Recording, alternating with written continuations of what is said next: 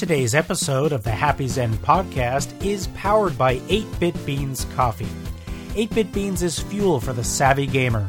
Don't fill up on gross energy drinks when you need that extra gaming kick. Instead, go with 100% gourmet Arabica coffee in all sorts of blends and flavors, designed for gamers and game fans alike. Head to 8bitbeans.com and use the promo code HAPPYZEN to get 15% off your entire order. And now, on to the show.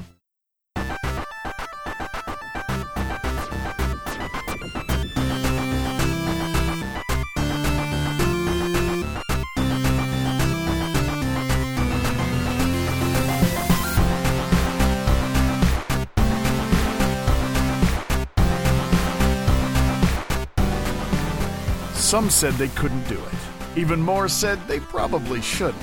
But here they are, bringing you another episode of the Happy Zen podcast. Welcome your hosts, Adam and Matt. And welcome back to the Happy Zen podcast. Today we are continuing our series looking back on video games of our childhood and past. You can go back and check out our episode on our top 5 NES games with Steve Jones and our episode on our top 5 Super Nintendo games with Jason Anarchy. Today, we are revisiting our personal best top 5 arcade games. And joining us is the founder of both Deadly Grounds Coffee Canada and 8-Bit Beans Coffee. He's a huge fan of horror, and more directly related to today's show, he's a big fan of video games of all types, retro and modern and whatnot. So please welcome our resident coffee guru, Brad Mavin. Hello. Hey, guys. Thanks for having me back on the show. Not a problem. It's been about 2 years. I thought maybe I outdid my welcome the first time around. No, look, we had to get you back. We just had to find the right theme, the right episode, and I think this is a good fit. For sure. Being in around our age and being obviously a fan of arcade games, this seems like a good way to bring it back. Absolutely. Glad to be here. And of course, I hope still with us is Adam. You still there, Adam? Yeah, I'm still here. I hate the world. It's fantastic. So anyways. Excellent. Keeping chipper as always on the Happy Zen podcast. Get some of that in. You'll be fine. Yeah. Oh yeah, Adam's into the drink. We said it from day one. Right? It was like a yin and yang. We can't both be on the same side of the equation at the same time. Let's start off with a simple question for both of you. I think Adam might have a similar situation as myself. So we'll start with Brad here. What was your first exposure to arcade games? Was it an actual arcade, or was it more like seeing one, at a store or restaurant or that sort of thing? Where did you first see the arcade machines? So I grew up, as you guys know, we talked about this before, I grew up in a really small town in Newfoundland. But in my town, which was on the Burin Peninsula, right down the southern part of the province, my Uncle Don owned a video store called Starlight Video. And in the back of that store, my Uncle Carl actually used to repair video arcade machines like cabinets and pinball and the like, and distribute them kind of like a service throughout the Burin Peninsula. So if a machine went down, they came back to the store to get repaired in the back room. And my dad would work at the video store at nights, and I got to go down and hang out with Dad while he was working, and I'd get to go in the back and play any of the machines that were back for repair. And he would have like machines and jukeboxes, stuff like that, right? Called Mavin's Amusements. And that was my first kind of introductory to that. Now, we did have a small arcade. Now, I was really young, so like 6, 7 years old, so I wasn't really allowed to go to the arcade. We did have a small arcade, but I wasn't really allowed in there. But I got in there a couple of times when Mom or Dad didn't know. And, I got to see, an actual arcade. But I get I remember Russian Attack being in there. And that's the only thing I can really remember from that arcade is a Russian Attack machine, other than the amount of smoke in the air. Because, you're talking like 1986, 87, right? So, that was my first introductory to what an arcade was. But because of that year and kind of arcades coming out of fashion, mid-'80s to late 80s, I mean, that arcade was there one day, and the next day it was gone. But my uncle still had the shop where he was repairing machines, so that was around for a little while longer. Cool. I think for me, again, a small town, it was a little bit rarer to see them. I think probably the first couple I saw, we used to have one that was always in rotation at the arena. I remember it was 1942 for a while. It was the first Street Fighter 1 for a while. It used to rotate and then there was also a bait and tackle shop that had 3 arcade machines for some bizarre reason. And I remember they had Gauntlet, they had Super Sprint, awesome. And some sort of deer hunting game of some sort, or like a gun hunting game. But it was an early one because the gun was mounted right on the cabinet, pretty much a couple inches away from the screen. So that was definitely my first exposure to that. We didn't have really an arcade that was close by, so we were really relying on these places to kind of rotate out the machines. And then a little bit later on, as I got a bit older, there was a restaurant in town that had a few arcade cabinets that were rotated in over time. Nice. Isn't it funny though? Like, I find that you watch certain old movies and you'll see like movies from the mid to late 80s that they have random machines. And this is how it used to work, right, for a while. When arcades kind of fell out of fashion, you would see these random machines in a 7-Eleven, this one in the corner type of thing. Or like in restaurants, like you kind of mentioned, I've been to restaurants where, there was like this kind of like almost felt forbidden. This like one little area that had 3 or 4 machines that were just there. Like they weren't there to make money per se. They weren't there as a revenue generator for this establishment. They were just there, I don't know, maybe to keep the kids busy while food was waiting to come out or what, but they certainly didn't have like the way I think you and I look at arcades and the nostalgia factor. I don't think about that. I think about something much more grand with like, the neon carpets and the black lights and all that stuff, not 3 or 4 machines hidden in the back of a diner. Yeah, I got to think that at that time there was probably guys that went around to these restaurants and convenience stores and just sold them on like, this is a great, easy money-making opportunity. Put one of these into your business and you'll be all set. For sure, I agree. So, Adam, what is your first experience with arcade machines? Did you grow up with them around, or was there an arcade near where you were growing up? Okay, so you're probably referencing in the village of Bewdley where we grew up that there was an arcade. I never took part in that arcade, actually. For me, the first few arcade machines I had the pleasure of using were actually at local arenas or whether with a bowling alley, whatever I could get my hands or get some time to get on one. Maybe in the Zellers shopping center, if you would even call a Zellers a shopping center. But I guess because it was in the mall, that would make sense. And they had them at the entrances there. So occasionally I get to try a game there. So I had limited capacity, and I think that really shows up in my list. So when narrowing down my top 5, it's certainly, as I'm a little bit older and probably had a little more access, or they were more accessible because they were in more places. And so that's where we see a bit of a flip on that. Mm-hmm. Yeah, and honestly, I didn't have access to an arcade as a kid at all. It was the same sort of thing. So I think ours are going to be sort of the same situation. I think we were small town boys with not a lot of exposure. But let's get into it. Let's start with our guest. Brad, why don't you start us off?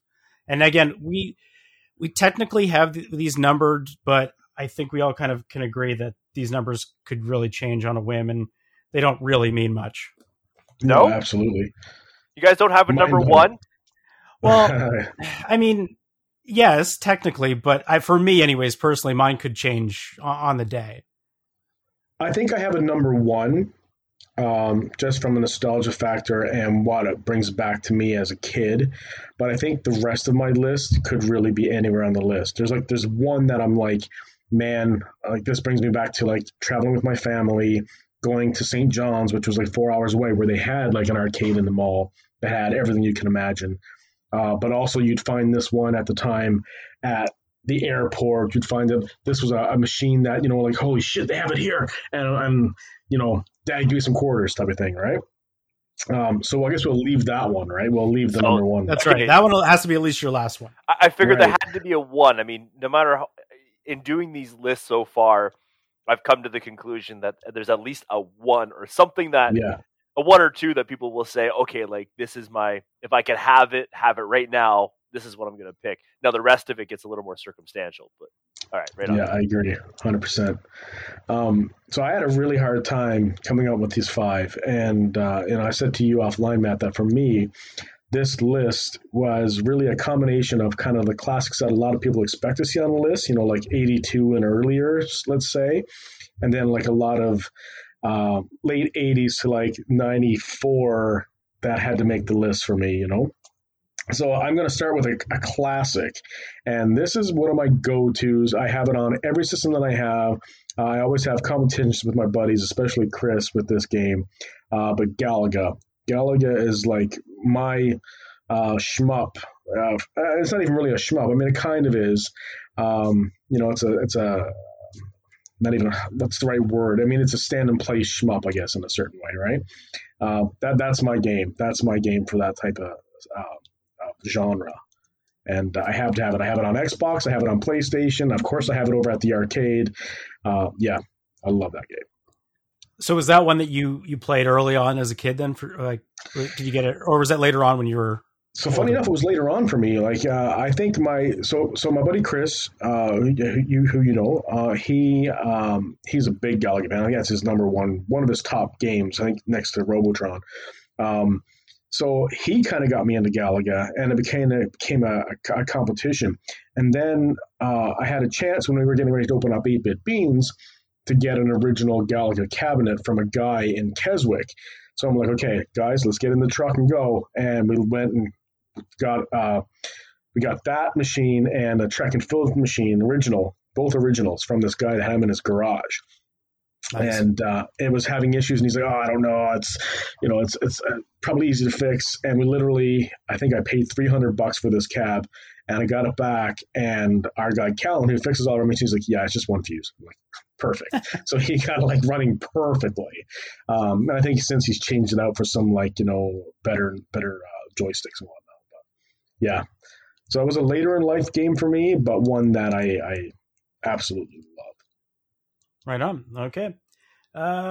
Adam, what's your first one on your list? I think it's kind of funny, actually, because mine is 1942. So Yeah. it was the first, not space shooter like shmup, as you said. And I really remember, mostly it was exposure, but I do remember playing Galaga, sorry. But I think for me, it was the power-up mechanism, just a little bit more advanced graphics, and considering I had way more time on NES and SNES at that point, I really had expectations, right? It needed to match that, and so 42 totally did that for me. And so you had a few little mechanics too, like you had that whole back roll thing you got to do. It was just fun. It was interactive, and in retrospect, and I don't know about you guys, and I look forward to hearing this, but I forget the premise of almost every arcade game, like the long-term premise. I know the short-term, like what the quarters were trying to get you to do in a few levels, but I very few of them I remember the long-term premise. So in research, I'm looking this up, and I did not realize that the goal of 1942 was to continually eradicate the Japanese, to make it to Tokyo and make them surrender. That was the entire purpose of the game. And I was like, I don't remember that being the goal. I just remember shooting stuff. But, just shooting down planes is pretty much it. So you probably had as I mentioned this earlier, that was one that I remember rotating through at the arena. Is that where you? Yeah. That was a big one at the that one and the Northumberland bowling alley, the Northumberland Mall bowling alley had 1942 in it for a long time too. So I appreciated those games. A lot of the older ones I wrestled with, and there's another old game on my list that had some life to it too. But then other than that, I'm probably closer to the 90s genre. Nice, cool. Speaking of 90s, my number 5, in quotes, I guess, was a machine that I first saw on the ferry going over to Prince Edward Island when I was 14, I think. It's a driving cabinet, sit down in the cab. And it was the reason that I ended up getting a Nintendo 64, because this game, the rumors had it, was being run on the Ultra 64 at the time. And that was Cruisin' USA. Cruisin', yeah. I love driving games. I always have, especially like arcadey type games. And I don't know, there was something about Cruisin' USA when I saw it.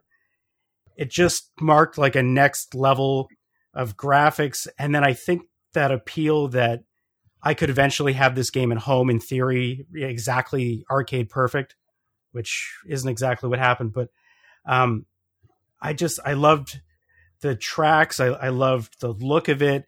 It was like that time too in the 90s where it jammed in digitized characters as well.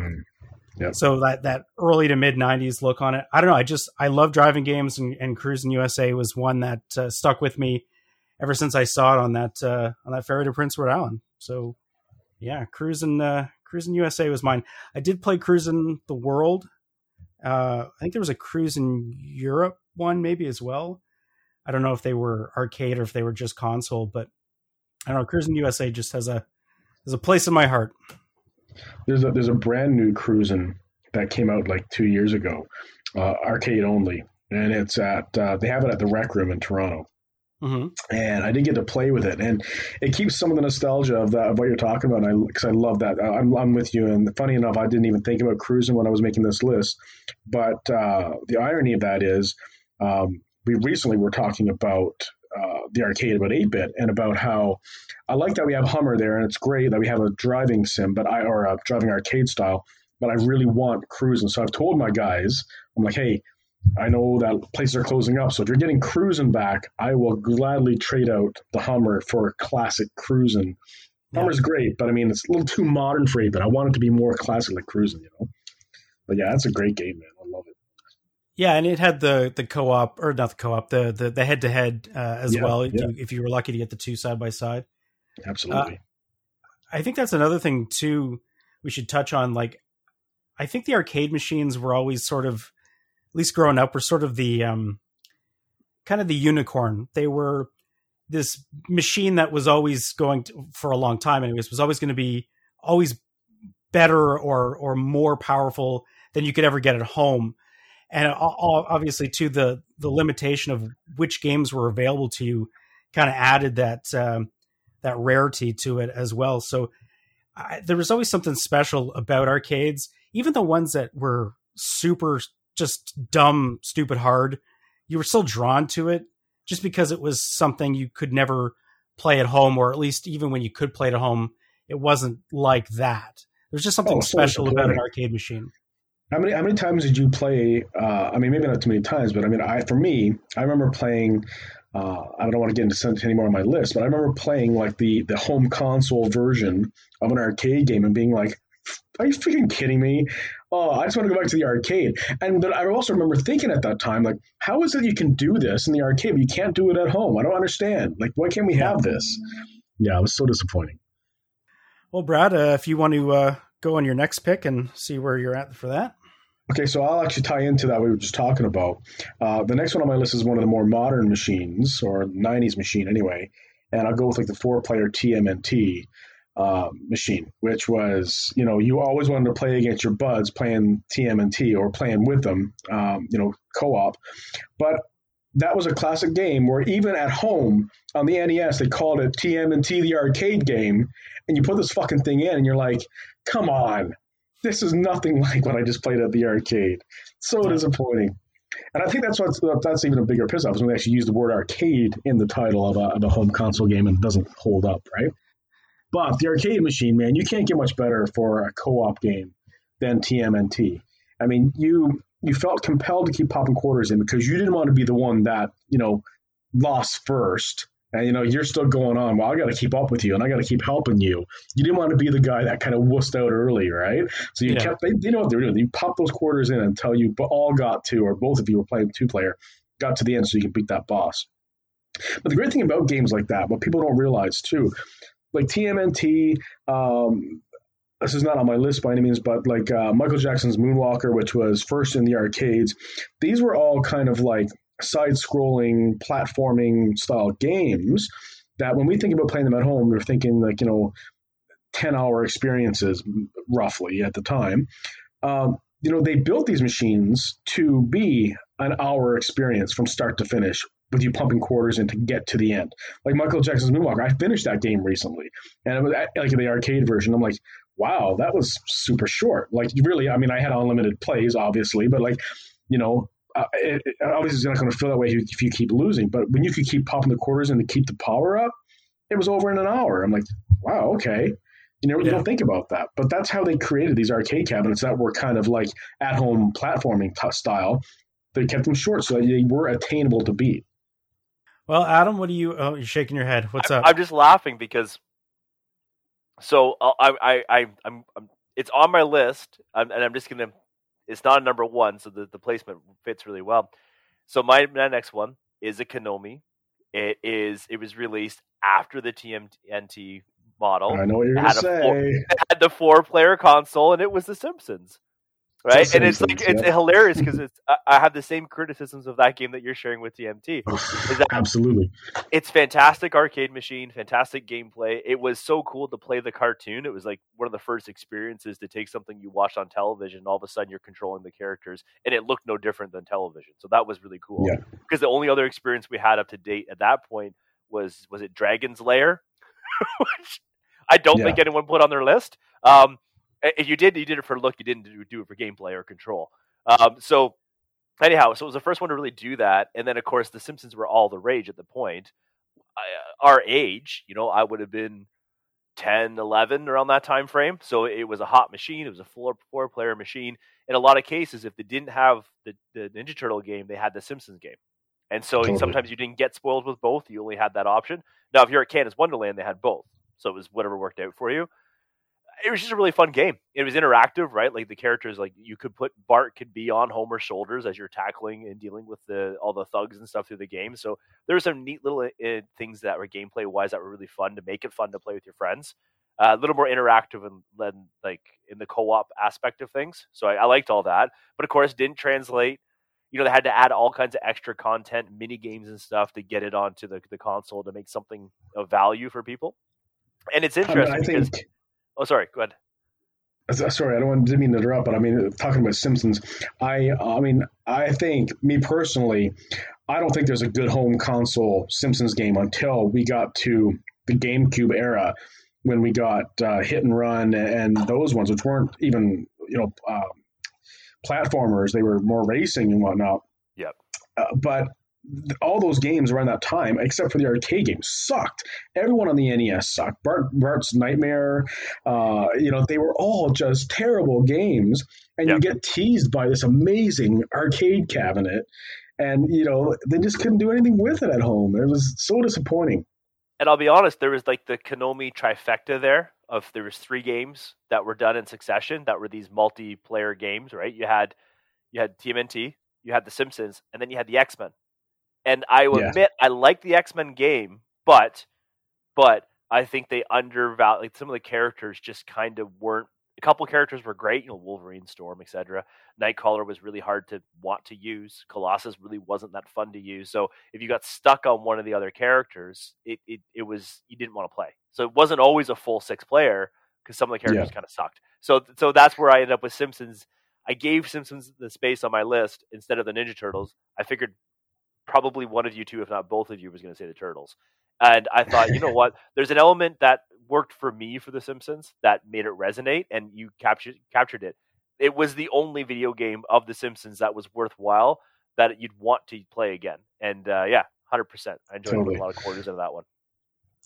Talking about X-Men just for a second, I think the problem with X-Men, it was more a matter of a period of time than it was how good the game was. At the time, being late, early 90s, it didn't have the clout that X-Men has today. I mean, superheroes didn't have, the pop culture status that we have now. Simpsons and TMNT were everything at the time, It's funny with The Simpsons, too, because you would fall for it every time a new one came out. You're like, well, this one, I got to try it. It's going to be better. It can't be, it can't be worse than Bart versus the World or Bart versus Space Mutants. And it would be like, these games were the most punishing games. And if I ever find the people that ran that Acclaim and LGN, those companies that put out those games and just beat them to death. Yeah. Yeah, that's a really good comment about the X-Men game too. I'm wondering if it would have had more life just based on the genre at the time, even if it was like 5 years later, because the comics were really starting to pick up, right? Did it come out after the animated series? No, it was the older characters. It was actually the comic-based characters when I look back to the Nightcrawler costumes and that. So I think it was around that time. But even then, if you just fast forwarded 5 years, give or take, where the X-Men really erupted, like 96, 97, 98, like that period of time, where the comic really just like somehow, I don't know what sequence of events, but it just like blew up. And when that, I think it was after the Apocalypse storyline that made it way more mainstream. If they took that time frame, like you imagine an X-Men Apocalypse video, like arcade game, it would have broke me. I'd probably still be standing at it as a homeless man. Well, I think too, like when Capcom started doing the fighters, they were pulling the animation and the cells from the animated series at that point. In fact, I think they carried that through right up until, I can't remember if Marvel vs. Capcom 3 stopped being 2D or not, but all the 2D Marvel Capcom fighters are that animation, and it's all the same voice work. It's all the same sound clips from the animated show. So I think that animated show certainly helped blow up the X-Men as well. All right, so I guess that leaves me. Okay, this is another one. This is a 2000s, maybe 2010's machine.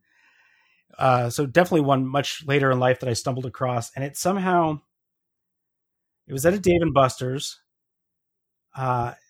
It took my love of gun games, because I love any of the games that have the gun accessories, be it Time Crisis, Virtual Cop, any of that stuff.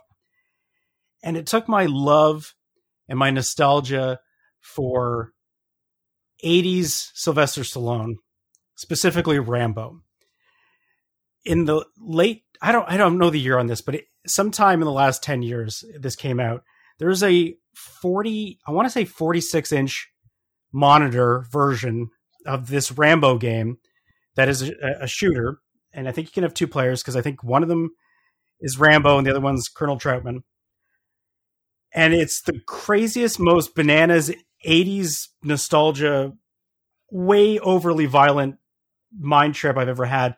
So much so that where every other shooting game has an alternate fire, which is usually a grenade or a different gun, the alternate fire in the Rambo arcade is just rage mode, where he just shoots faster and Stallone just yells his Rambo grunt for like 30 seconds or whatever it is. I don't know why I like it. But every single time I went back to Dave & Buster's, I would look for that machine. The vibration in the gun controller was the most I've ever felt. Like it was it's the closest thing to childhood Matt.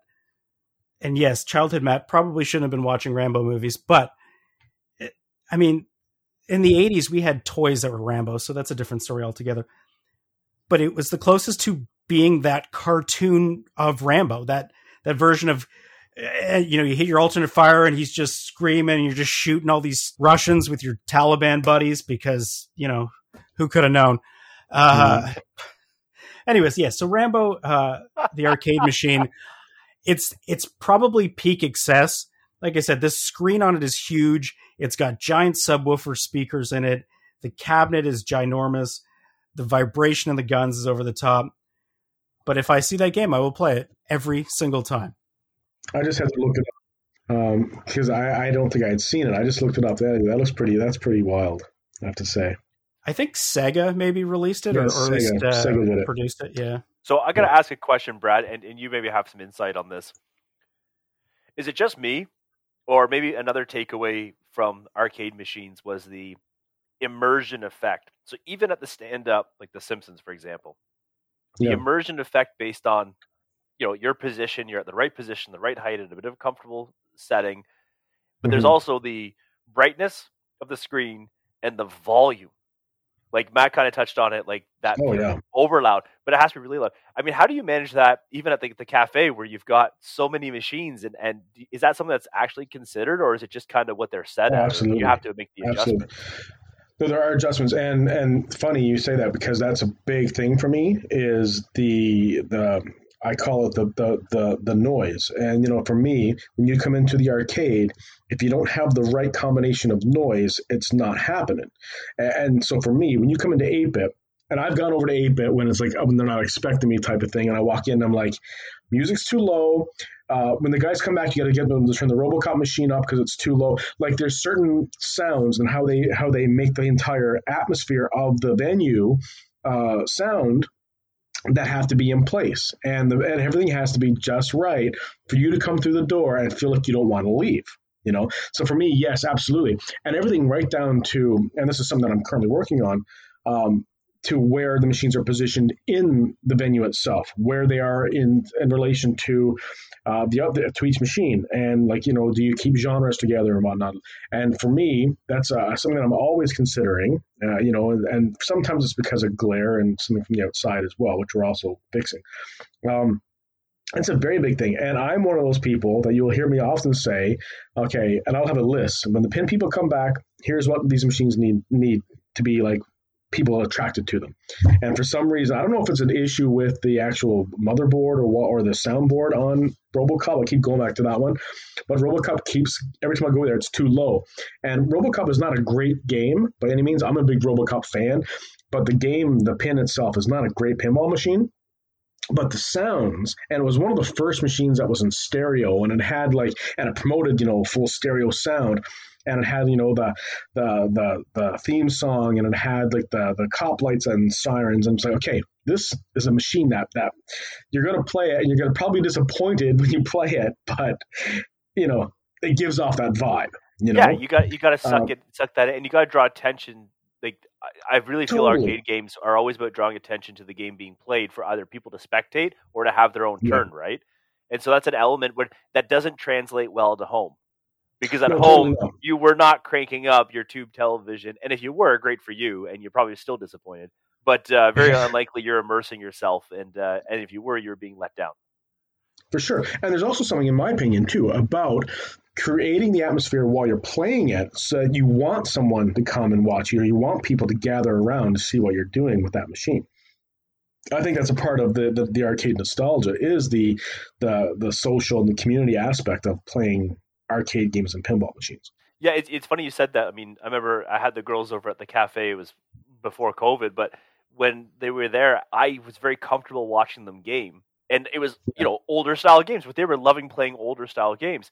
And I come home and I can't sit there and watch them play PlayStation. Like, it drives me nuts. I can't sit there and I try, but I feel like I'm having an epileptic seizure at some point, so I just have to leave.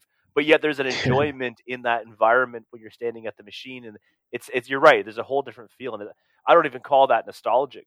I think there's just something different about it. Like, you recognize that this is an individual For sure, space. it's a vibe, right? Yeah, it works, man. I struggle with I struggle with modern arcade versus traditional arcade, and what I mean by that is, you mentioned Dave and Buster's, and I'll talk about Palladium in a little bit for a minute. When I think about 8-bit and the vision that I had for 8-bit, and when I think about Tilt in Toronto, or Z80 for that matter, or House of Targ in Ottawa, there's something about coming to one of our places that replicate 80s era arcade. And not just from the machines, but just the vibe, but the machines as well. And then you go into like a Palladium or a Dave and Buster's. And other than a few cool machines like the Rambo machine, and they have a Luigi's Mansion machine, which is really cool. They have some cool stuff. But I don't understand, and maybe it's just me being old at this point in life, but I don't understand the point of these places. And I'll give you a great example. When they opened up Palladium in Whitby, Adam and I decided we would go there one night, and we went later at night. It was 8 o'clock, and they're like, "Oh, well, you can play for $25. You can play what you want until we close." I'm like, "Okay, cool." We both paid $25, got our wristband. We went through the entire floor once and said, "Want to go?" I'm like, "Yep," because there's the machine is okay. First machine is shoot 'em up alien style. Machine right next to it is shoot 'em up monster style.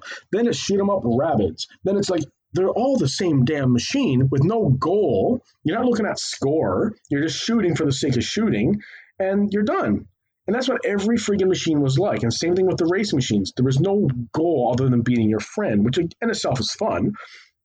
But when you think about what we have, and when you think about what Tilt has with, your Donkey Kongs, your Dig Dugs, Galaga's, Pac-Man, whatever, Asteroids, what are we doing? We're trying to get our name at the top of that list. That's the whole point of every one of those damn machines, is to take over the leaderboard.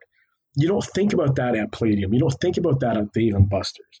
It's a totally different vibe, and the kids love it, and that's great. It's a great place for the kids, but it's not really for people like us. It's not, it's not for somewhere where we go and grab a pint and we, rib each other and say, I'm going to kick your ass now, right? Yeah, that's the best you can do. Buster's. Yeah, the best you can do. Hold my beer. Like it works that way. It doesn't work well when I'm shooting stuff, and I agree with you wholeheartedly on that. And it's certainly the genre, the age difference, right? And but we say that, but yet if you can get the younger audience to actually get on one of those machines, they're just as captivated as we are. It is absolutely. You watch it replicate itself, and you realize the why that machine is there is that recipe is very, very effective.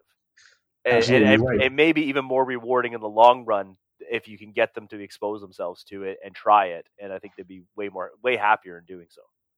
I agree with you. What I find is when I go to 8-Bit, if I go to 8-Bit on like a Saturday, and I'm talking like pre-COVID, like crazy busy Saturday, you're seeing the cross-generational players from 11 o'clock in the morning with the families coming in and dad showing his son and then son getting captivated, to even bringing grandpa and grandma, and they're all into it, to the evening time when it's people our age, they're actually enjoying a few pints and enjoying the evening and getting into the competition side of things. That's what I love to see. I love going into an arcade and seeing young playing with old and people just enjoying themselves. Like I don't think we've ever had anybody say they didn't enjoy their time, and it's because of the entire package that you put together. And I think it's so important to preserve that and constantly, in my opinion, what we try to do is constantly evolve our vision and make sure that we almost keep retrograding, keep going back nostalgically. Instead of getting better, we're getting like going backwards, but getting better because we're dialing in the nostalgia. Do you know what I mean? It's just going to be a whole room full of CRT TVs at some point. All like those wooden cabinet ones. Well, yeah, it'd be awesome. Exactly. Okay, well, I think we got Brad. You're up next on your list. Okay, so I'm going to switch one of mine out because I think we've killed the Konami genre or the Konami machines. Yeah, I did have Simpsons on that machine on that list too. Nice. Okay. The next one's going to be a Vector machine. No, I love Vector arcade machines, and Asteroids has to be one of my favorite games. And first of all, my first introduction to Asteroids was on Atari. That's how I first played Asteroids. And then when I actually got to play Asteroids in an arcade, the way that it's meant to be played with that proper screen and the lighting of that screen, it's hard not to play it with the right controls. It's such a great machine and so damn difficult. I remember it being so much more difficult in the arcade than actually being on the Atari 2600. But I love that machine. It's one of my favorites. The problem that you run into in modern day arcade, and we run into this as well, Asteroids being one, Tempest being another, that's another Vector machine. Star Wars is another Vector machine. Those CRTs or the Vector monitors are very, very hard to repair and almost impossible to find now. So you count your blessings every day. You power those machines up, and your Vector cabinets turn on properly. Oh man, that's definitely a good pick. I remember I'm same as you. My first experience with Asteroids was on the Atari. It was really the one my dad, I guess bragging, would always be like, "Oh, me and my buddy, we used to play Asteroids all weekend. We'd get so many extra lives that we could just leave the game on, go get pizza, come back, and still be playing." I remember him like telling me that over and over and over again, and not caring the least when I was a kid, thinking like, "It's Asteroids, who cares?" Yeah. But like you said, playing it on the actual arcade cabinet, it is a different feeling. And I don't have it on my list, but you mentioned Tempest, the same thing. Like there's something about those screens are so bright and so sharp to the point where you can almost see like sometimes a bit of ghosting with the line artwork. But it's such a different look to it.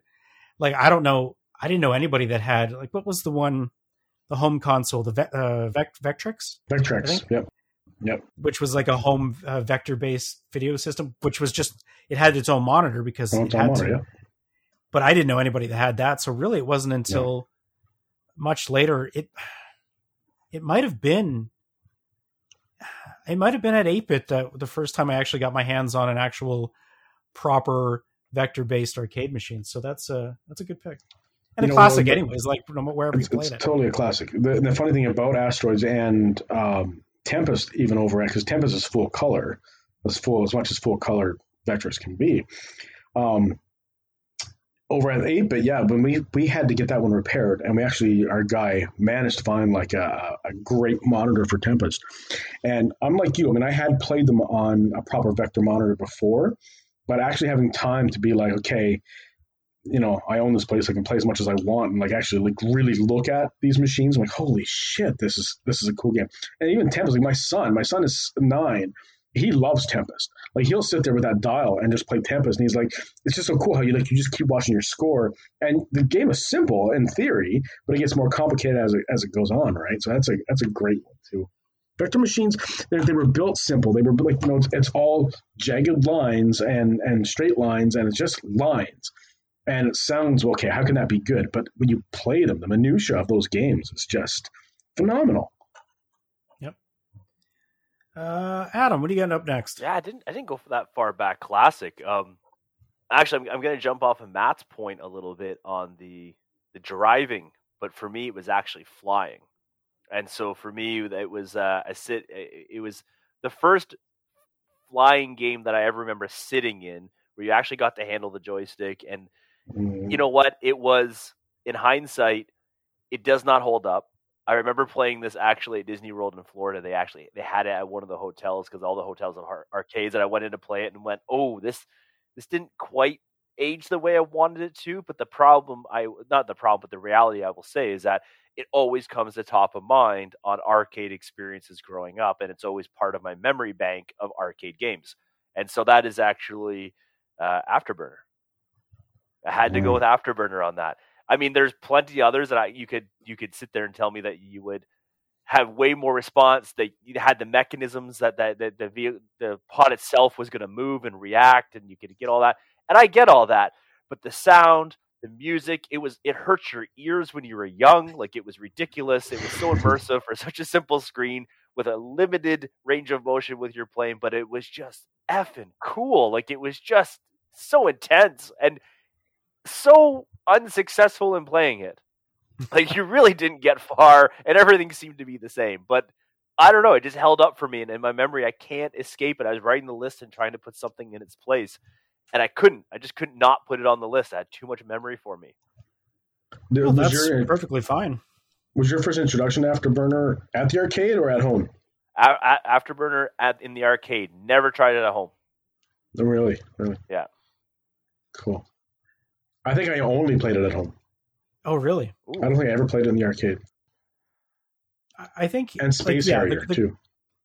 The graphics don't hold up, but I think, like you said, just having that experience of being in a cockpit, having a joystick. Like, I remember playing, flight sims and stuff on the computer. Yeah.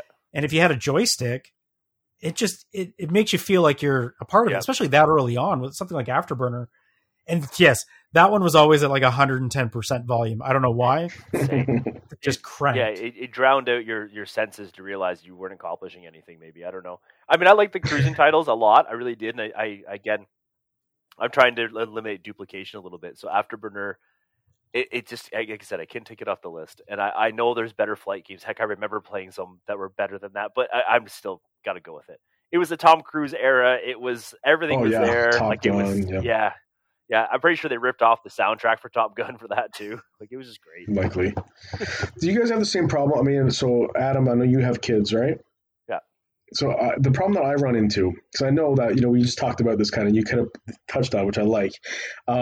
We played, whether it would be arcade games or video games at home or even toys, we played with a lot of shit when we were younger. Like stuff that really, you look back on, you said, it's on your list, but you think about it, really wasn't that great. I mean, I have a lot of stuff that I can relate to with that. Now I see my kids do the same thing when they play something that's stupid or they play something that I deem as being shit. I'm like, what the hell are you playing that for? It's so stupid. And I'm thinking, they're just doing the same thing that we did. Like, we love that stuff. We would have loved that stuff today, too, if we were his age, My daughter's sitting in there right now, still playing Minecraft right now at 13 years old. And I mean, I don't know how you can keep going to this point in time. I mean, we're years into that game now. I don't know what's being accomplished. And then I see what she builds. She walks me through what she builds. And Totally. I think it's like this. You think it's the stuff that comes preloaded with the game, right? And I think to myself, going, "Where's the gratification? Like, where's the?" And I guess that's probably what our parents used to think when they looked at us playing with our toys. Absolutely. Going, Absolutely. What the hell is a centurion? Like, why are those things clicking on his body? That makes no sense. I know. Yep, 100%. There was I think maybe mid to late 80s, there was a huge run on and I think Sega is probably behind a lot of it. A lot of those cabinets where you were in an airplane, you were on a motorcycle, you were in a race car. Sega loved those kind of cabinets. And oh, yeah. I mean, what a draw, right? Because it's super smart. Yeah. It's so smart because basically, who doesn't want to do those things? Especially as a kid, you want to fly a plane, you want to drive a car, you want to do what Sega wants you to do and put money in their machines. Sega has always been and still continues to this day. If you go to Japan, arcades over there are just full of Sega cabinets. That's just, they know, and modern, built just now. Like, Sega knows how to make arcade. It's just ridiculous. You just I mean, if you're walking by a stand-up cabinet, Outrun, another one. Hang On or Super Hang On, whatever it was. Hang On, yeah. Same thing. You walk by a standard cabinet. Yeah, it's great and cool. But then beside it is like a full-size motorcycle I can sit on. Yeah. I'm 7 years old. Yeah, I want to do that. And then I'm looking at this, 8-bit video of a motorcycle in front of me, but I'm leaning. I'm driving the motorcycle. And I don't give a shit if my game is over in 1 minute. It's fine. Dad, give me more money. It doesn't matter.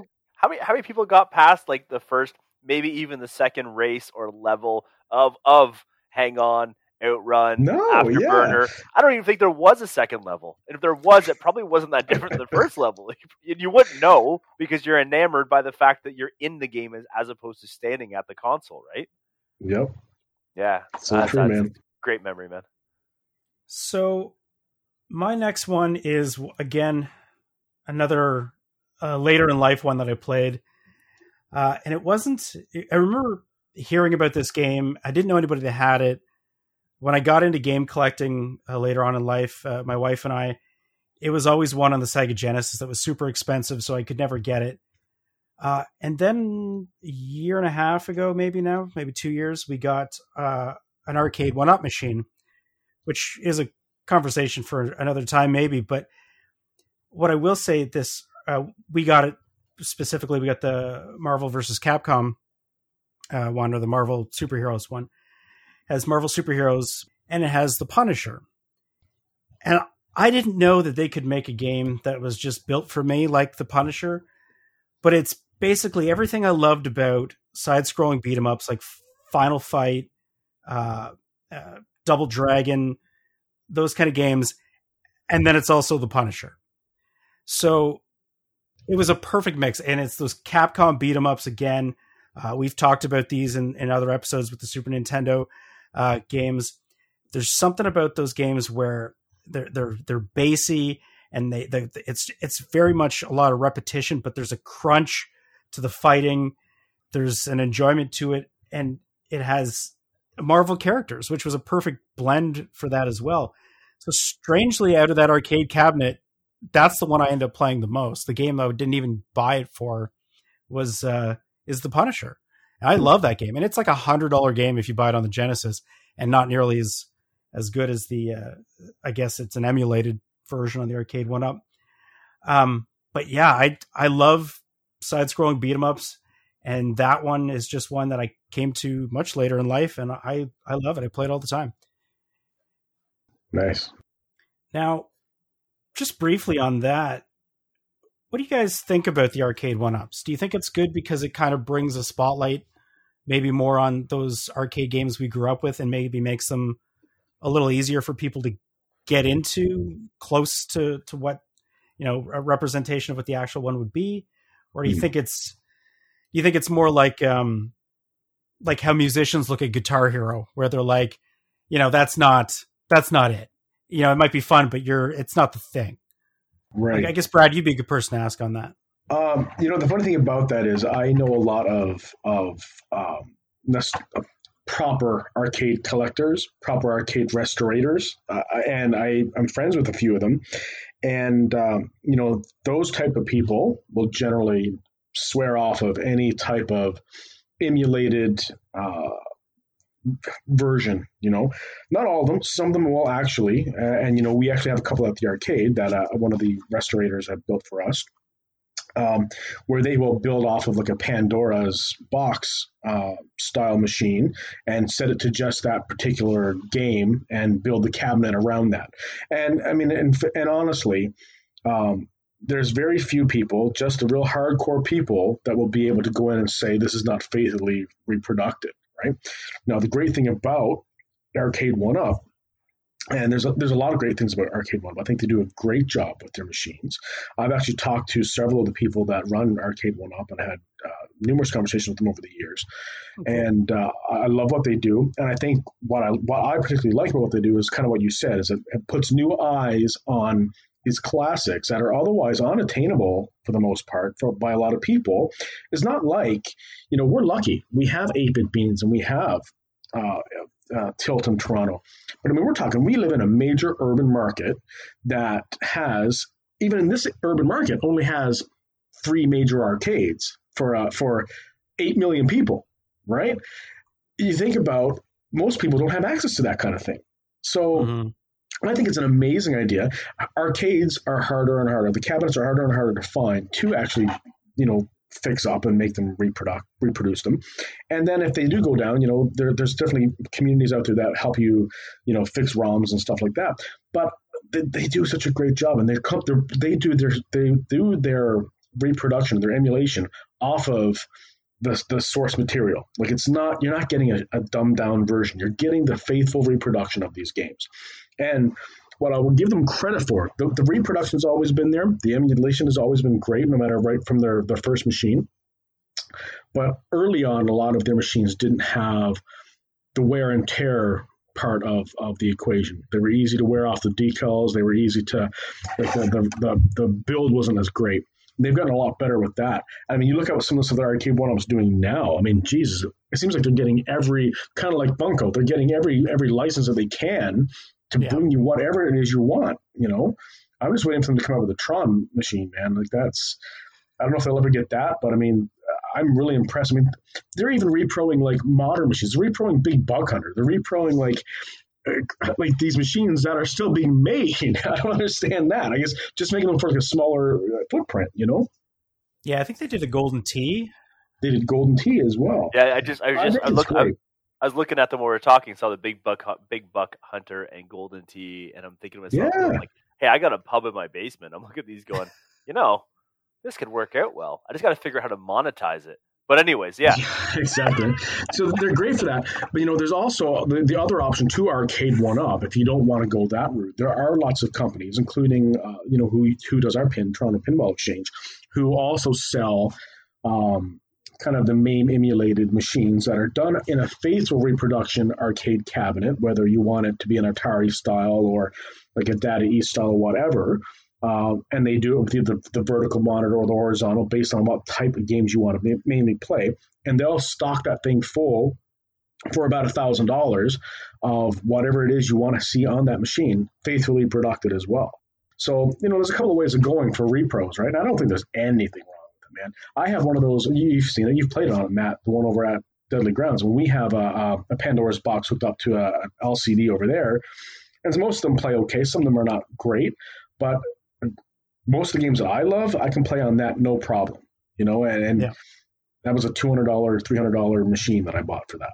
And so that's my stance. Adam, what do you think? I think it goes back to the piece where it's I can't see it being inexpensive for the person at home. It becomes a really niche collectible thing if you want to try to get into restorations, originals, and to relive that nostalgic and have that vintage piece. You shared the effort and networking that's required to be able to populate 8-bit beans. So I get that. I think this is a great gateway. It's an opportunity to kind of combine that nostalgic piece, to have it at home. It's not, I wouldn't say it's cheap, but it's not as expensive as you would think. I mean, these are between $500 to $1,000 for, basically an arcade machine that fits inside your house with a footprint that isn't, it is condensed a little bit, so it fits a little bit nicer inside the space. That's a pretty cool thing to have, and I think it's a thing to celebrate. And if anything, like I agree with Matt, it's and yourself, it's a gateway piece. It's an eye opener where you've done that, people find it exciting, and then you find out there's places like 8-Bit where it's like, okay, let's go, because now we can play more games and we like this idea and it's fun. And so I don't think it limits anything. I think it actually creates more opportunity in the space. And quite frankly, like if we look at it this way as a parent, I see my kids that game and then they isolate in their gaming. Yeah, okay, they're connected online, but they isolate. This is an opportunity to game together in space. And I know my kids well enough. Actually, when they went to Matt's to play his machine, they were on top of each other playing that machine. They don't share anything, right? Like they're 15 and 13. They don't share oxygen. And so then if we fast forward, there they are side by side, no idea what they're doing. But as long as they're smashing each other in the face on the game, they're happy. It was great. It was a great experience. And I thought to myself, that's what we grew up with video games. And the PS4s and 5s and Xboxes, like they've all changed now, where really the side-by-side console type environments, person getting mad, trying not to whip the controller across the room, doesn't happen the same way anymore. The rebuttal that you get now, the incredible hate that they'll put into voice chat or chat is unbelievable. Yeah. You just need that temper tantrum with the remote or the joystick and then to walk away. There's value in that, I think. And so you get that back in that space. So I'm a big proponent. I think it's a great idea. And furthermore, I think for the people that, if you were a vintage, you're into the nostalgic, the vintage, the true restoration of it, you kind of want the average person actually not to be hunting for the thing you're hunting for. I think you'd rather have the average person hunting for this thing and then leaves that out there for the capacity for you to continue what you're doing. I think this actually works out well so you don't overpopulate that marketplace, because there's some people that will have the dollars to buy the machine but do nothing but hoard it. And there's sort of people into the restoration piece. And so I think it probably works better for both sides of the equation than maybe people want to believe it does. Yeah, that's a good point. Okay, well, Brad, what do you got up next? Up next, I'm going to go back to old school again. And this was, I had a couple of reasons why I love this game. And this was also one that I started off on Atari with, but I love the arcade version. It's Dig Dug. Dig Dug is my jam. Only originally because I felt like a Ghostbuster being able to shoot that harpoon into those little alien thingamajiggers and blowing them up. I mean, I used to pretend that I was blowing up Slimer and the Marshmallow Man when I was doing that. So that was like totally like imagining within the game what I was doing, right? But now that game for me has turned into I have it at home. I have it on like an arcade series on all my platforms. Again, kind of like I do with Galaga. And it has become all right, boys, it's a Friday night and we have a couple of drinks flowing. Who's going to make the leaderboard tonight? And we do that here. And me, Chris, Adam, we get into it. And it's a battle on Dig Dug of who can smash how many, because they have now, on one of the versions, they have a challenge mode now. So you can actually do different challenges as well, which becomes a whole other competition to it. So I mean, that's getting into like modern Dig Dug. But man, the classic Dig Dug, and only the original Dig Dug holds up. Like there's a Dig Dug 2 that just does not hold up. I'm like, why do you even try to fix Dig Dug? Like, Dig Dug is amazing. And it still holds up. Man, it's such a great game. And we have it over at 8-Bit, but it's in what they call a 50-in-1, a multi-cab. And it's got Dig Dug on it, and it's got Pac-Man, Super Pac-Man. Yeah. And the problem with that machine is, I can't remember how we acquired that. We acquired that in a lot in Montreal, I believe. And so it was as is, but it's got, basically it's left-handed. So you have to joystick with your right hand and the buttons on the left for like zapping the ghosts. So it's really awkward to play. At least you play it like Freddie Mercury playing Bohemian Rhapsody on the piano. It's like really awkward. But yeah, we have it there. But I would love. It's definitely one of my goals to have an original Dig Dug cabinet at 8-Bit. It's something that I'm on looking for all the time. I don't think I played Dig Dug before I played it at the arcade. No? I don't think so. I don't know. What about you, Adam? You're into Dig Dug at all? I can't say that I was, man. I didn't have access Yeah. to a lot of the older machines. I mean, that was the sad part. So we, Yeah. some limited space. I mean, I put a lot of time on Frogger, but it wasn't enough to make the list. I remember my uncle had an old, it's funny, a fishing bait and tackle shop, but he had an upstairs component, and they used to use it as storage, and I'm like just stuff stacked on it. And I remember wiping everything off of it to realize it was Frogger. And so as a kid, I was able to go upstairs and play Frogger, and there was no quarters required. So that's what I did all weekend during the bait and tackle shop days. Nice. But I mean, limited exposure to some of those older games. Growing up in a village of they say 400, but I doubt that. Maybe in the summertime. Yeah, exactly. Counting the farms all the way to Port Hope and Coburg, maybe. Yeah. What do you got next, Adam? This actually started to get a little bit harder because I've got 3 to play with. But to be honest, I'm going to use the ones that really enamored me. So for me, it's actually Street Fighter 2. This is where I'm going to put Street Fighter 2 in. Kind of surprised we hadn't seen it already at some point, but I suspected it was going to be near the end of someone's list because I mean there was a quarter cruncher for sure at the time. I mean, I don't even know if Street Fighter 1 ever truly existed, and if it did, who experienced it. Street Fighter 1 was at the Bewdley Arena for a short time, in that same spot that 1942 was. So there's an example. The Bewdley Arena, population as we dictated, 47 people, couldn't keep that game in service. Is an example of how bad Street Fighter 1 was. With Street Fighter 2, I mean, talk about a complete, change of identity, right? So it's a forever classic fighting game, emulated millions of spin-offs. I mean, and none of them really disappoint because the concepts are there and you can get in the minutia what one you like the best. But I'll go with the classic because it certainly ate a lot of quarters. And I still didn't care that Ken and Ryu were essentially the same because, quite frankly, one had long hair, one didn't, and they were completely different people for that matter. So, but other than that, mashing E Honda's buttons and mashing Chun-Li's buttons, you know what? I don't care how cheap that move was. It was awesome when it connected. So anyways, no, I loved it. I loved that game. And for some people, maybe that's what would sit on the top of their list, but I had something that completely enamored me for a different reason, and so I'm hoping to have fun with that conversation. But I'll tell you, closely in this spot, Street Fighter 2 or NBA Jam.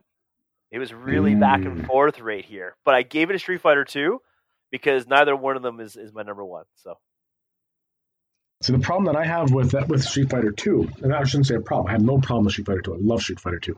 But the problem I had with that era of gaming, which would have been like 92, 94, in that era, in my little town in Newfoundland, we didn't have arcades. So, I mean, Street Fighter 2 was a Super Nintendo game. That was my Street Fighter 2. So I love it, but to me, I never played it. I don't think I played more that in an actual arcade until we had our own. I really don't think so. Same thing with Mortal Kombat. Like Mortal Kombat to me was a Genesis game. I didn't get the original, the hands-on with the arcade cabinets. But still, I can understand why for a lot of people they did. And especially when you get into like Street Fighter Turbo, like cool. Yeah, I mean, you bring it up that way too. It's like I think for me it was the nostalgic. It was the big hook for me for that style of game. And I mean, they all look the same, right? Like, I mean, the graphics for a little while there in the arcade, as you walked down and looked at the machines, they all kind of looked the same because it was the genre at the time, right? But it was also really nice to see at that time because it was an advancement from what you had at home until your Super Nintendo and Sega Genesis, etc., was starting to become more mainstream and more people were getting them. And so things started to change a little bit and they started porting them. And I will admit that game ported well. Actually having a controller as opposed to the arcade, I think was probably a bigger advantage and more competitive to play that game. For me, I think it was more where I think of the memory, I think of the hook. I think it was the hook for me for arcade being a superior product at the time. So I would always value an arcade machine over a console version of any game. And that was the hook for me to do that. Time changed that, but for a good 10-year period of like 90 to 2000, I still felt that way for probably almost any arcade game. I'd always give it the time of day with the intentions that I knew it was going to be superior to the console. Well, and I think they realized they were onto something too, where you'd had a game where you could challenge your buddy and then you could get a lineup behind you and the guy behind you, puts his quarter down. He's like, whoever loses, I'm taking that spot. And, you set up these tournaments, or you got one guy who's just running through everybody in the neighborhood to be the top dog. And it kind of goes back to that old school mentality that Brad mentioned, where in this case, you're not necessarily getting your name on the scoreboard, but you're becoming, oh, that guy over there is the best guy in Street Fighter 2 here at this arcade. That guy over there, with Guile will always win. Or, this guy figured out some crazy combo or, glitch or whatever. It was more of a, not so much on the scoreboard, but just in person, you were getting people that were having skills and being well known as a good player in that. I don't know about yourself. I've never really been great at any of the fighting games. No. I do find the Street Fighter games and the Capcom ones do have, I think they have a bit more of a natural move set. At least the old ones do. I do find the newer Mortal Kombat ones are much, much easier to play than the old ones control wise. But were you ever any good at Street Fighter, Adam, or you just enjoyed playing it? Yeah, I was good at it. I enjoyed it. I enjoyed kicking your ass when it was on the console. But furthermore, it was more fun when it was. It was more fun when we actually look. There's certain games that Matt and I can play together that there's guaranteed. I said I wasn't good at it. there's I admit it. guaranteed moments when I talked about whipping the controller, and it goes both ways. There's games you did that to me as well. So, but anyhow, yeah, I really enjoyed it. I did. It was a fun game. Maybe that's another piece too. Is one of the first ones I actually was successful with. So based on my age at the time as well. So beating levels, beating bosses, actually fighting M. Bison on the arcade machine was achievable for me, and it didn't take $37. So that was kind of neat to do that. Cool. Well, my last two are definitely retro, and they could probably flip flop depending on my mood and that day. This one I really got into after watching probably one of my favorite documentaries of all time and watching it over and over and over again. It was a documentary that was about video games. It was a documentary with what seems like a real life supervillain, in that being Billy Mitchell. And it was King of Kong, Fistful of Quarters, and the game is Donkey Kong. And I remember watching that with my buddy TJ, and after that, we immediately got Donkey Kong. I think we had it on an emulator, and it was that who can go the furthest, it was exactly what Brad said with the scoreboard, who can get a higher score. And we would play that and play that and play that. I remember playing the Nintendo version for a long time, and then we both realized that it was missing a level. Yeah. I don't think it has the third level. I can't remember the order. Right, yeah. And so no, can't do that. We got to get the arcade. It got to the point where we were contemplating legitimately videotaping ourselves playing it so that we could then, mail a tape to each other just as an asshole move, with a high score, complete the whole Billy Mitchell thing. But it is a game where, as a kid, I remember playing the Atari version of it, and I remember it being really hard as a kid. And it was hard again in my 20s and 30s when I played it. But it is a game where if you play it and play it and play it, the more you can actually get much better at that game by playing it more and more often. Yeah. It's not designed. Some of the arcade games are designed to destroy you. They are just designed to suck every quarter out of you that they can. But I find with Donkey Kong, it's one of those games that if you put the time into it, you can get better. I'm not fantastic, but I can last, a couple rotations of the levels, which is something I could never do as a kid. Yeah. I don't know. It's such a simple game. I can have a really great run with it. I can then have a run of it that I just want to put my fist through the screen. It's a game that can be super frustrating, but also can be kind of rewarding. So yeah, Donkey Kong is, for this list on this day, my number 2 pick. Nice. Definitely out there too. And also another cabinet that I want to have the original of. Mm-hmm. if you don't mind, let's talk about documentaries for a second. Like, that was a great one. I love that documentary, and I, again, like you, have watched it numerous times. If you have Amazon Prime, there's a bunch of arcade documentaries, which I just like go down the rabbit hole, and I love it. Man versus Snake, the Nibbler documentary. Man vs. Snake is a perfect follow-up to King of Kong. And the moment that will always stick out of my head is when that guy, maybe the most asshole move I've ever seen, offers to sign the other guy's cabinet. Like he's the champ, and he's just rubbing it right in his face. He's like, "I'll sign your cabinet." Like, fuck you. Like, it's the, oh man. But that is great. And I think he's Canadian, isn't he? That guy? That one guy, he's from Grand Prairie, Alberta. Yep. Yeah. Yeah. And he ended up getting caught. You know, it says he didn't fix the ROM. The one ROM was faster, sped up. But it says he didn't. But everyone said that he had the knowledge to be able to do that. So funny thing is, he worked at a place in Grand Prairie. I can't validate this, but I think it's the same place that I worked at. So my boss owned a pub that I was the assistant general manager of. And in the basement was an amusements company that, again, went all over Alberta with arcade machines. I think because that's the only one that I know of in northern Alberta. I think that's where, and it was in Grand Prairie. I think this is where that guy worked, where he would have had the ability to basically fix that machine to do what he wanted it to do. I can't confirm it, but I'm gonna do more research on that. All right. That documentary was so frustrating. It was fun to watch, and I have watched that one numerous times too. But man, it's just funny to see, these guys acting like they're larger than life.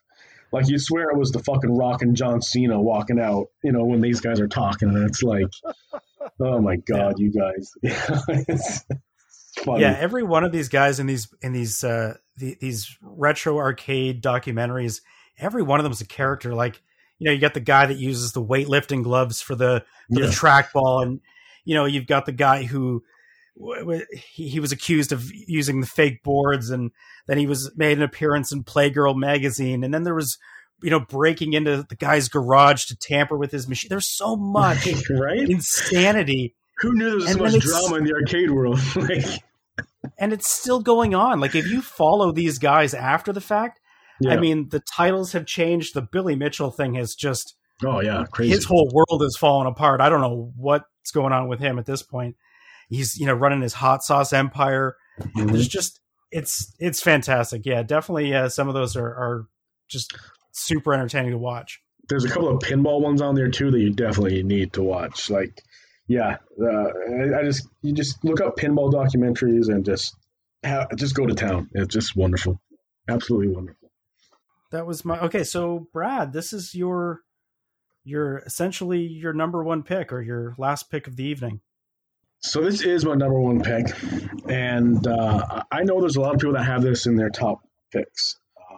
And again, it's one of those games that it was great in the arcade, and there were numerous, I wouldn't say ports because it was never ported per se, but numerous similar games on NES and Super Nintendo and Genesis and the like, and Amiga and Commodore and you name it.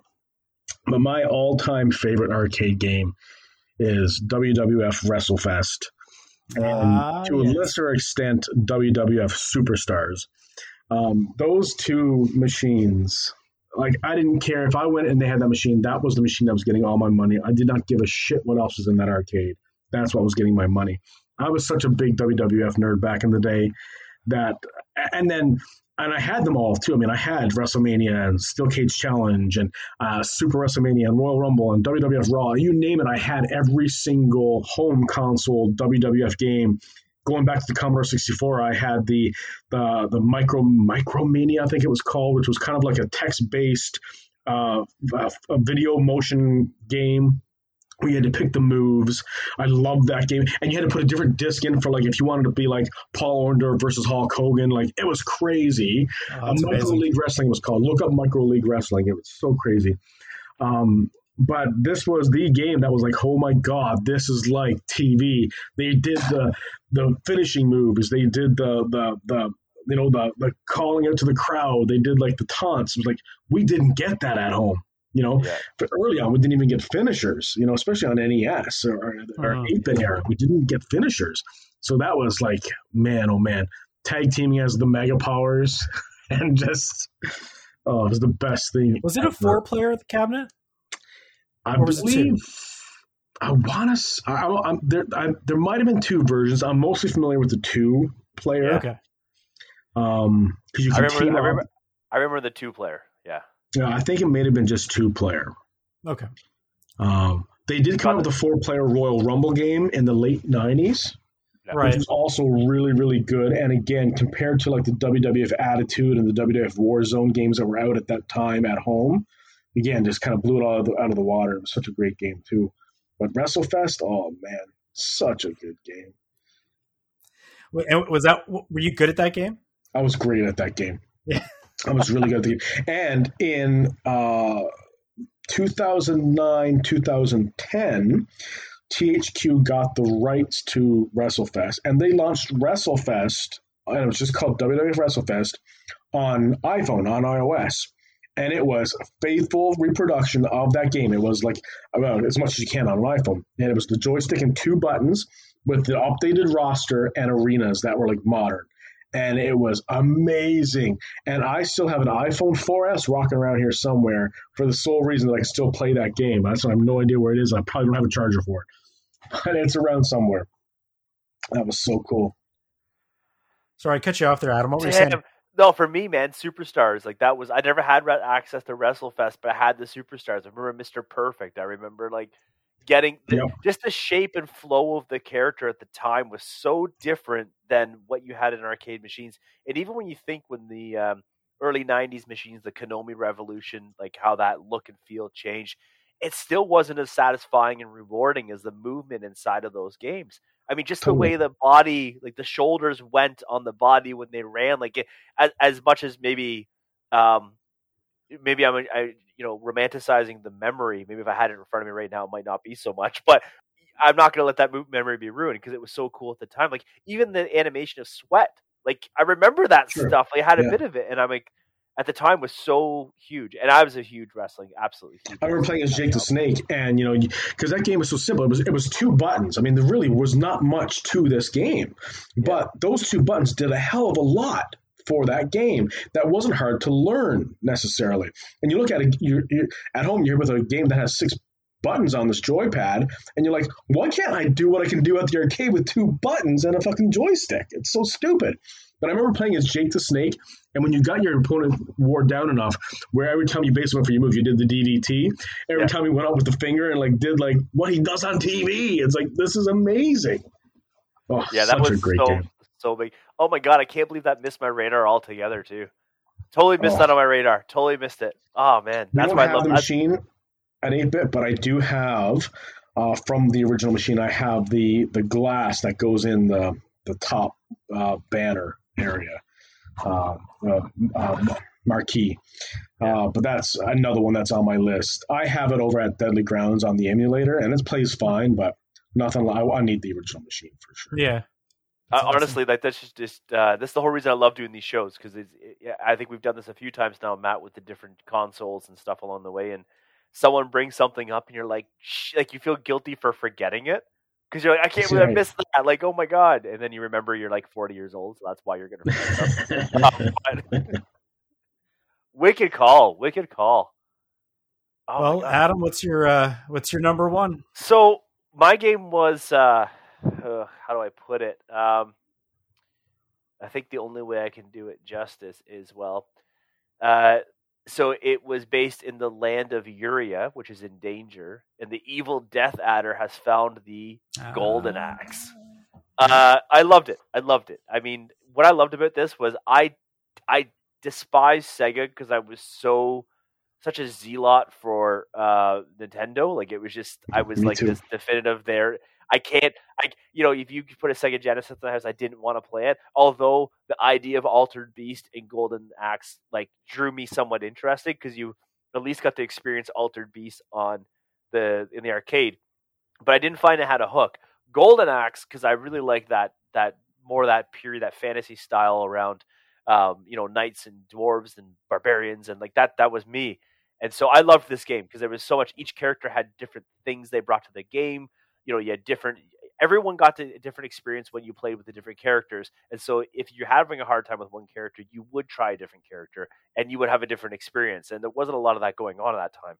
And I have to admit, Sega did port their games relatively well. I can admit that, but I never really experienced it on the Genesis because I refused to own one. It wasn't an option. I didn't know anybody that had one. So this was my environment for Golden Axe. And the sound on that, even just the sound of smashing those little elves when they drop the pots out and stuff. It was so violent, but so awesome at the same time. So yeah, truly loved it. The bosses were like ridiculously large. It was one of the first games where the bosses were so huge on the screen. It was, this can't be real. And it really wasn't that hard to kill them in the end, but it just looked so big and so different. So yeah, this was a big, big hook for me. And I think it was also, at the end of it, I think part of the route of really cementing my love of video games altogether, but whether it be console, arcade, whatever. This just had a lot of things around it that I have. In fact, I have Golden Axe on my phone. And every phone I get, I always try to maintain at least an up-to-date version of it because it's been available on Android forever, as long as I can remember. I've been playing it on friggin' Blackberries, like it's there. So yeah, totally loved this game. It was a big one for me. That's cool. Awesome. I never got into. I don't think I ever played Golden Axe in the arcades at all. I've got it on Sega Genesis, but I got that much later, like when I started collecting console games. But for the same reason, because I was a Nintendo kid, and you'd see like from the other side of the fence, like, oh, they got Golden Axe over there. They got Altered Beast. I'm gonna have to try those someday. But I never did get to play the arcades. I know Arcade 1-Up has a cabinet now that is, I think 3 Golden Axe games. I think there's 3, or there was 3. But that's cool. I think the console version's a little longer, much like we were saying earlier. I think the game isn't super long to begin with. I think they did add another level or so on the Sega Genesis version of it. Well, that's cool. And it's a co-op game too, right? So yeah, again, you get your buddies to play with you. You get the magic effects, and like you were saying, the sprites on the bosses were huge. So that's cool. You mentioned Altered Beast there for a second too. And I never forget. I didn't have a Genesis. I did in the later part, and I don't even know why I had it because I don't think I even had any games for it per se.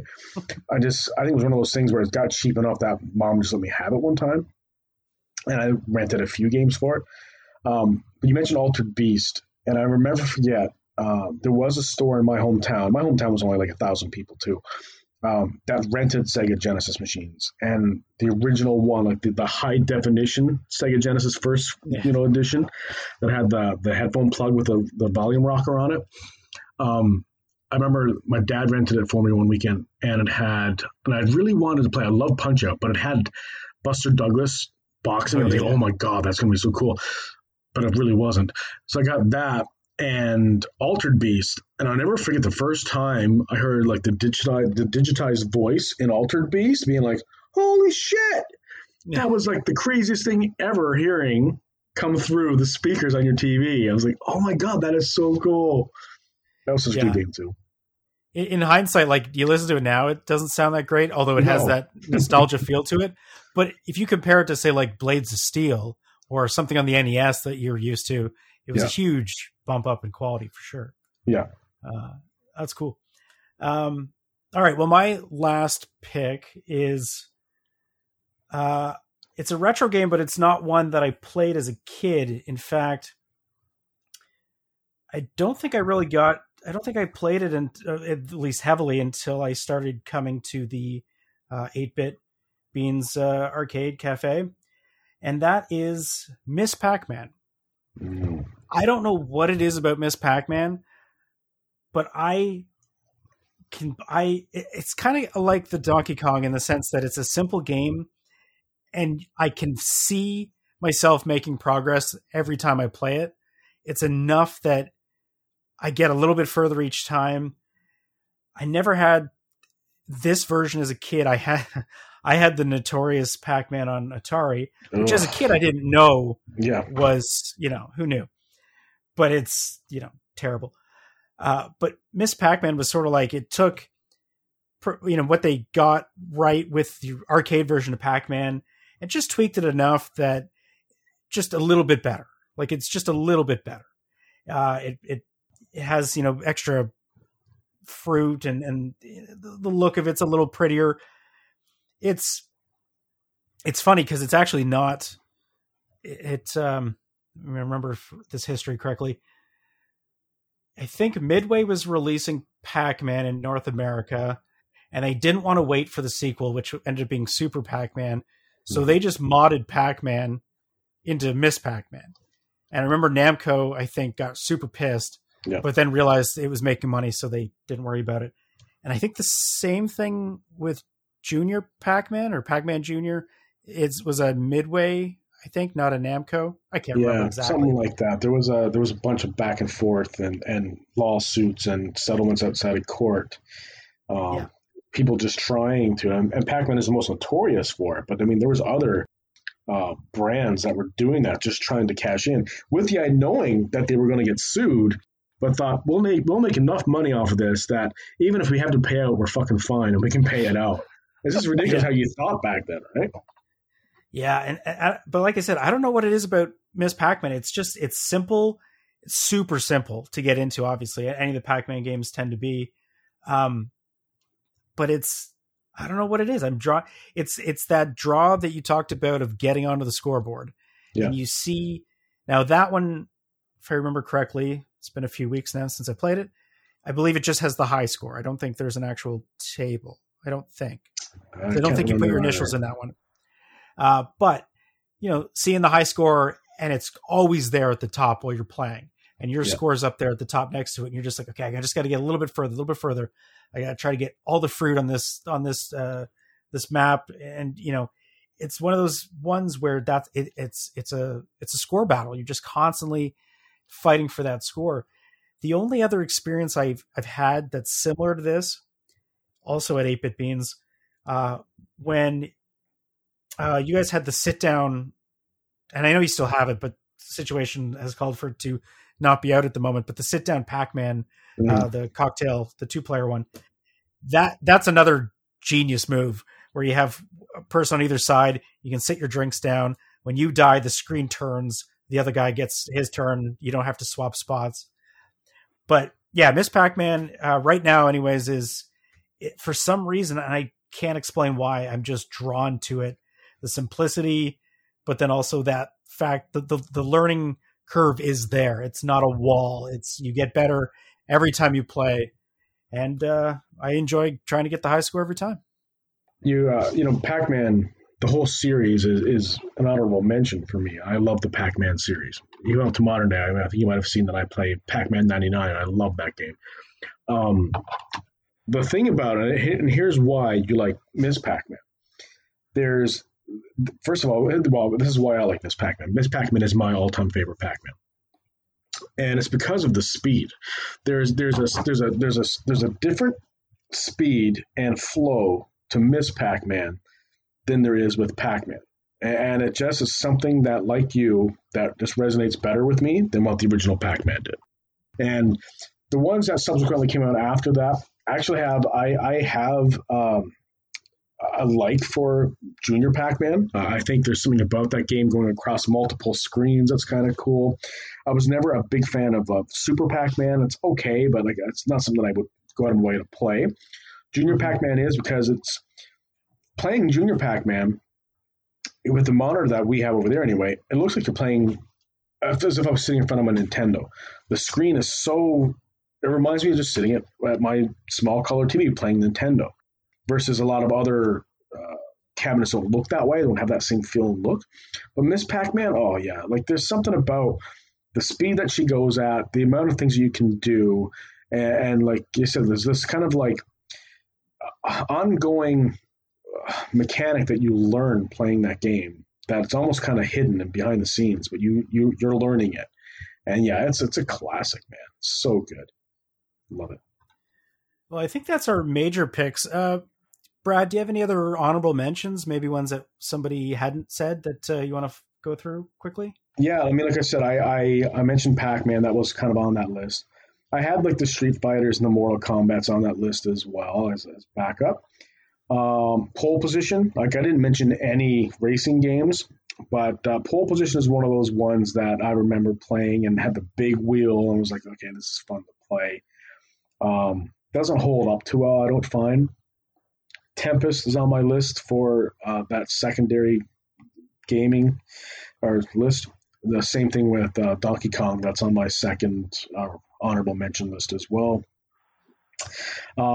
Yeah, but like I said to you before the show started, man, I think we could do a whole show just on racing games, just on sports games, just on vector games, like, NBA Jam. NFL Blitz was really big in the arcades, Yep. And I wasn't a football fan, but NFL Blitz was fun to play with your buds, Yeah.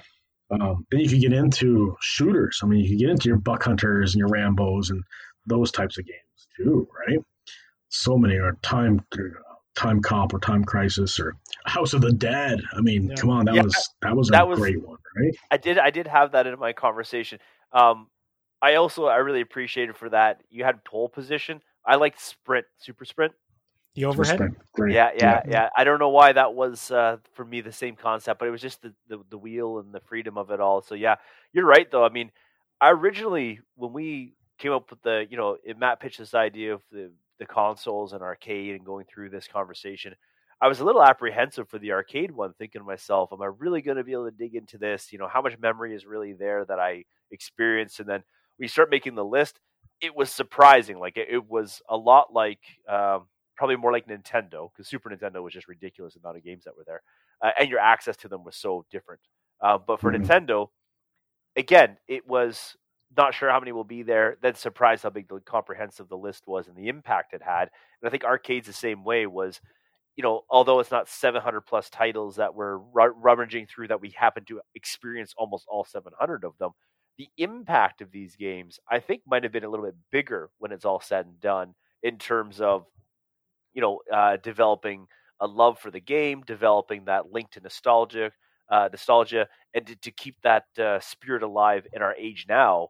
I think arcade games had a really big role in that, maybe even more so than some of the console, because it was just this thing where you went to different places and it was available. It was a special circumstance and you had to wait your turn, but you were willing to wait your turn. And even if it wasn't the best experience, you still had it, and it made it the highlight of whatever trip you were on that maybe you didn't want to be on. So yeah, I just think there's a really special place for arcade machines, and it's like our top 5 list here. I think any of the games we mentioned for each of our list, I think are pretty equally across the way we'd enjoy ourselves by all counts. And It's certainly not, some of the console lists, I think we can say we look back on going, there's games that you put on your list that good for you, but I really wouldn't have even tried.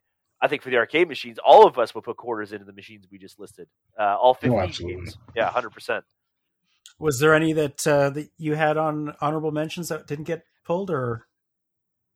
NBA Jam was the only one. You threw cruising out there because cruising was a pretty fun one to play. I mean, it was definitely the force feedback steering and the music and all that was with it. I really did enjoy that one as well. Other than that, though, I mean, actually, there was what was the one that was it the Bubble Bobble or whatever it was that was in the arcade at the high school? Bust a Move. Bust a Move, sorry. Yeah. You know what? That actually was a good game, but I feel like it was the beginning of things like Candy Crush, and so it was just the end of society. So I tried to not hold too much high merit for it. But it was great in high school particularly. I mean, that's where there was a version of 1942 there briefly as well, but Bust a Move became the game that it was fun. It was decompressing. It was stress relieving. It was competitive. Bust a Move is intense. When you're side by side, trying to bust a move, it can get pretty crazy. The greatest. Never had that luxury. That might have changed it altogether. We might have had fist fights in the cafeteria if that was the case. Yeah, I think most of my honorable mentions got said as well in some form. Let's see. No, there was a couple. So, go ahead. I say, do we each have a memory of how let down we were when we finally tried Dragon's Lair? I tried it first on computer. I think I remember. Yeah. And again, it was that thing as a kid, you don't know. You see the pictures in magazines or it's a cartoon. I get to play a cartoon. You're like, yeah, it's gonna be great. What happened? Why am I dead? What just what the hell just happened? It cost me $1, like or whatever. Yeah, it was expensive game. It was super expensive. Cheap. Yeah, Laserdisc, right? So it was actually a Laserdisc player in the cabinet, I believe, of some some form of that. I mean, there was a lot of games like that. You're exactly right, and I like you, Matt. It was at home for me as well that I got my taste of Dragon's Lair and immediately did not understand or give a shit. But I mean, I remember in the 80s and early 90s, like, how many did you guys ever try like the VHS games and stuff like that? Like they were all seemed so incredible because you're playing, a fighter jet game where you're watching an actual fighter jet on your VHS. But it actually wasn't even designed to fucking work. Like, it didn't work. But you didn't, again, at the time, maybe you didn't give a shit, but I did. It was kind of like when you played the Power Glove for the first time. It was like, Jesus, this is shit. Wait a second. You're telling me... What was the idea of it? Oh, my God. Hold on. You just took me down the memory lane. The VHSs I just have to hold on a second. Carry on. Captain Power? Is that yes, what you're looking for? Yes. Captain Power. I knew that's what you were looking for. What the hell was that? God. And I played that a lot. Now I'm remembering this. Why am isn't that genius? It's like, we're going to make a make show. My kids do this. We're going to sell you a toy. If you watch the show with the toy, you think that you're interacting with the game, but you're barely. I don't think you had any. Yeah, I don't know how that even worked. They had the flashing light things. You could, yes. Yeah. I'm watching this. The only way to register a score was it would tell you on the box if you got like a 1, but it was only like it was very flawed. I mean, you really weren't. You can't ruin the animations were exactly. You're watching a VHS. How could the animations change? There's no different channels for it to go to, right? You can't ruin this for me. You can't ruin this. It was a TV show that I got to play along with, and I was a soldier of fortune. I don't care what anybody says. I think the last run of that sort of thing was probably like maybe the Sega CD, the 3DO that time. Sega CD's got a lot of those games where you're like, oh, it's a movie. Oh, I think I'm controlling this. I don't know if I am. You know what's bad? When something from our period of time that was, 87 to 90-ish, give or take. So we were, for our podcast audience, everyone's roughly between the ages of like 7 and 13. So like the heart of consumption. And you go on YouTube and it's like 3,000 views. Like we're not even looking it up. Like we're trying to not acknowledge the existence of it. We're not the audience for that. I'm totally making my kids watch this. That's terrible. So Gauntlet was one I had on my list that didn't get mentioned. Yeah. That was one I played a lot. Ooh, yeah. T2, the arcade game for shooters, that was a big one. I remember. That was good. And it had the Aerosmith soundtrack, didn't it? Did it? I know Aerosmith had their own fully digitized shooter. I'm pretty sure the Terminator one had the Aerosmith soundtrack as well. I'll have to look at it. If it did, it's lost points on my list here. And then Marvel vs. Capcom and Marvel vs. Capcom 2 were ones that I'm a big fan of, mostly for the home consoles. I didn't play a lot of them in the arcades, but everything else you guys mentioned, 1942, Pac-Man. So I think that pretty much covers my list. So I guess before we wrap up here, I know it's a weird time right now, but is there anything you want to promote or plug or talk about, Brad, before we head off? We're just, I guess, we're plugging away over at Deadly Grounds still. And if, locally, we're still providing free local delivery to people in our area, in Durham region. And still pumping away at doing online deliveries. And the cafe is open. So, we are seeing people on a daily basis over there to pick up and grab their latte and come grab a bag of coffee or whatever. But, unfortunately, 8-Bit is closed and we're just getting to the point where we can't wait till that can reopen and get back to its glory. I mean, I think everybody's chomping at the bit to get back at it, and I know I am. And, we're taking this time right now to kind of dial in some ideas that we've been working with. Right now, we're looking at covering all the windows. So right now, we're getting quotes on getting perforated vinyl in some of them with like cool 80s themed gaming stuff. And then we're going to cover the rest with blinds. It's kind of the idea. So we can get a little bit more privacy, take the tone down a little bit in there. But also, we have issues with people seeing people in there. We got all these big windows and wanting to make a big deal that people are in there, right? So we're trying to dial our idea in always. And that's part of it is to get that up and running. And we're hoping to do a little bit of a change to the floor plan in there during this time as well. So when we reopen, hopefully we can reopen to an amazing, grand reopening. We'll definitely have the links in the show notes for all of Brad's many businesses and for 8-Bit and Deadly Grounds, all that sort of thing. Adam, you got anything left on this topic, or you? I have gone down a rabbit hole, we lost and I just want to say that all of the people that starred in Captain Power, okay, actually have Hollywood careers, like legit Hollywood careers.